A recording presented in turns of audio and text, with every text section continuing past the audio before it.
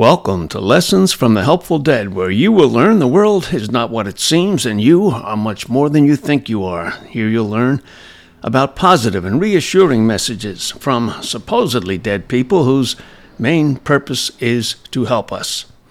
Find out what happens after we die, why we're here, how we got here, where we're going, and discover that you are really a powerful eternal spirit. I'm Dan McEnany. Today's episode will be a short one. It's about the fact that we're all multidimensional and we're continually impacted by our probable selves. So there's a lot more to us than just the focused personalities we present to the world every day. I'll start with a couple of paragraphs that Jane Roberts tuned into herself without the aid of Seth. And what wasn't the Seth personality taking over, it was just Jane tuning into certain material. She did that quite often. After those few paragraphs, I will turn to a couple of practice elements recommended by the entity Seth in order for us to better appreciate our probable selves. Here is the material Jane tuned into. What we know of the species can be compared to what we know about ourselves as individuals. In one way, both concepts are on the same level and deal with realities in consecutive time sequences. The individual, like the species, exists in multidimensional terms and hovers around focuses of probabilities, weaving in and out of alternate realities constantly. So she's making the point there that we are all continually affected by what's happening in the worlds of our probable selves. And this is one factor that makes us multidimensional beyond the one focused personality that we call ourselves. It goes on. A photograph of a given person represents one experienced probable identity, focused in a recognized time sequence.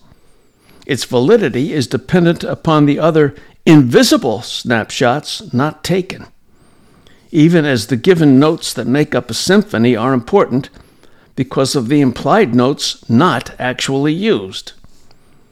In the same way, a picture of the species represents only one version of the species, snapped, so to speak, in a particular time sequence, valid because of the invisible realities that are not focused upon, but upon which reality rides. So what she's telling us is that the reality that we experience, what we call real, that rides upon many other realities that we do not see, realities that are experienced by probable versions of ourselves. All right, now I'm going to turn to some of the practice elements that Seth recommended at that time. So here is Seth on that subject. I'd like each of you to try certain exercises. First of all, take any incident that happens to you the day you read this page. I'm reading from a book, of course. See the particular chosen event as one that came into your experience from the vast bank of other probable events that could have occurred. Examine the event as you know it, then try to trace its emergence from the thread of your own past life as you understand it, and project outward in your mind what other events might emerge from that one to become action in your probable future. This exercise has another part. When you have finished the procedure just given, then change your viewpoint. See the event from the standpoint of someone else who's involved. No matter how private the experience seems, there's someone else will always have a connection with it. See the episode through his or her eyes, and then continue with the procedure just given, only using this altered viewpoint of someone else. No one can do this exercise for you, but the subjective results can be most astonishing. Aspects of the event that did not appear before may be suddenly apparent. The dimensions of the event will be experienced more fully. Okay, here's a second practice element. For the second exercise, take a photograph of yourself and place it before you. The picture can be from the past or the present, but try to see it as a snapshot of a self poised in perfect focus, emerging from an underneath dimension in which other probable pictures could have been taken. That self, you see, emerges triumphantly, unique and unassailable in its own experience. Yet in the features you see before you, in this stance, this posture, this expression, there are also glimmerings, tintings, or shadings that are echoes belonging to other probabilities. Try to sense those. Well, that's pretty intriguing. You try to sense in your present self that you are right now, perhaps. You try to sense the other probable selves that might in some way be affecting how you address the world. Your expression of yourself, your posture, perhaps the way you're viewing things. Maybe there are probable selves who view things differently than you do. Here's another exercise. Take another photograph of yourself at a different age than the first one you chose. Ask yourself simply, am I looking at the same person? How familiar or how strange is this second photograph? How does it differ from the first one you picked recently? What similarities are there that unite both photographs in your mind?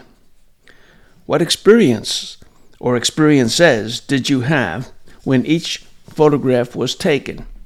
What ways did you think of following in one picture that were not followed in the other? Those directions were pursued. If they were not pursued by the self you recognize, then they were pursued by a self that's probable in your terms. In your mind, follow what directions that self would have taken as you think of such events.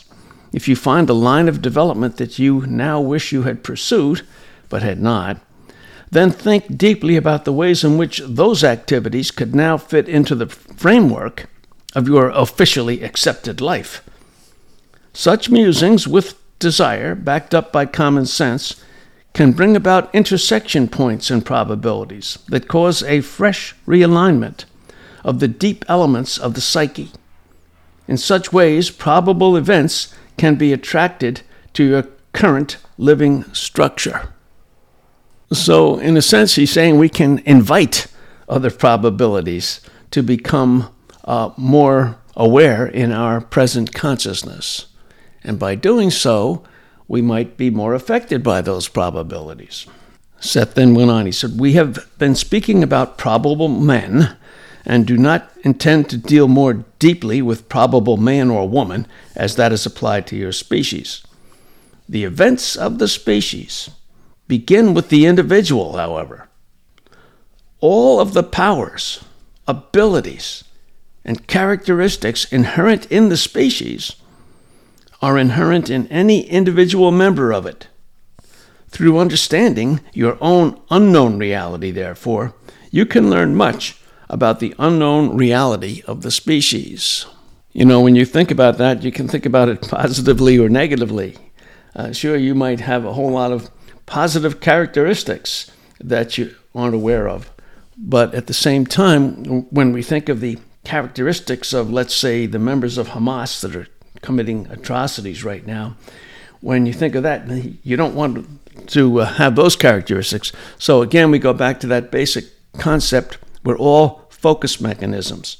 We experience what we choose to experience by focusing on it. And now to the last element, the last practice session. Choose another photograph. I want you to look at this one differently. This should also be a photograph of yourself. See this one picture of yourself as a representative of your species in a particular space and time. Look at it as you might look at a photograph of an animal in its environment. If the photograph shows you in a room, for example, then think of the room as a peculiar kind of environment, as natural as the woods. See your person's picture in this way. How does it merge or stand apart from the other elements in the photograph? See these other elements as characteristics of the image. View them as extended features that belong to you.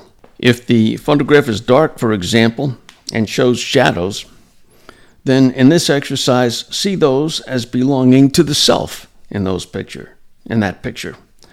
Imaginatively, examine your image from the viewpoint of another place in the photograph. See how the image can be seen as a part of the overall pattern of the environment, the room or furniture or yard or whatever.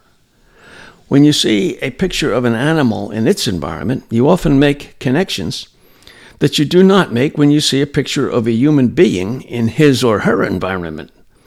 Yet each location is as unique as the habitat of any animal, as private, as shared, as significant in terms of the individual and the species of which that individual is a part. Simply to stretch your imagination, when you look at your photograph, imagine that you are a representative of a species caught there in just that particular pose, and that the frame of the photograph represents now a cage of time. You, from the outside looking down at the photograph, are now outside of that cage of time in which your specimen was placed. That specimen, that individual, that you, represents not only yourself, but one aspect of your species. If you hold that feeling, then the element of time becomes as real as any of the other objects within the photograph. Though unseen, time is the frame. Now look up. The picture of the photograph is but one small object in the entire range of your vision. You are not only outside yourself in the photograph, but now it represents only a small portion of your reality. Yet the photograph remains inviolate within its own framework. You cannot alter the position of one object within it. If you destroy the photograph itself, you can in no way destroy the reality that was behind it. You cannot, for instance, kill the tree that may be depicted in the picture. The person within the photograph is beyond your reach. The you that you are can make any changes you want to in your experience. You can change probabilities for your own purposes. But you cannot change the courses of other probable selves that have gone their own ways. All probable selves are connected. They each influence one another. There's a natural interaction, but no coercion. Each probable self has its own free will and uniqueness. You can change your own experience and the probability you know, which itself rides upon infinite other probabilities. You can bring into your own experience any number of probable events, but you cannot deny the probable experience of another portion of your reality.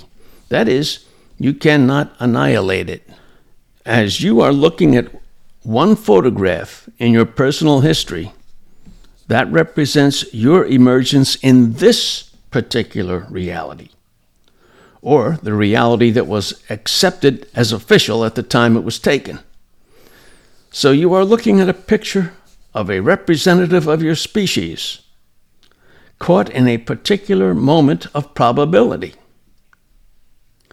That species has as many offshoots and developments as you have privately. I'll repeat that. That species has as many offshoots and developments as you have privately. As there are probable selves in private terms, there are probable selves in terms of the species. As you have your recognized, official, personal past, so in your system of actuality, you have more or less accepted an official mass history. Under examination, however, that history of the species shows many gaps and discrepancies, and it leaves many questions to be answered.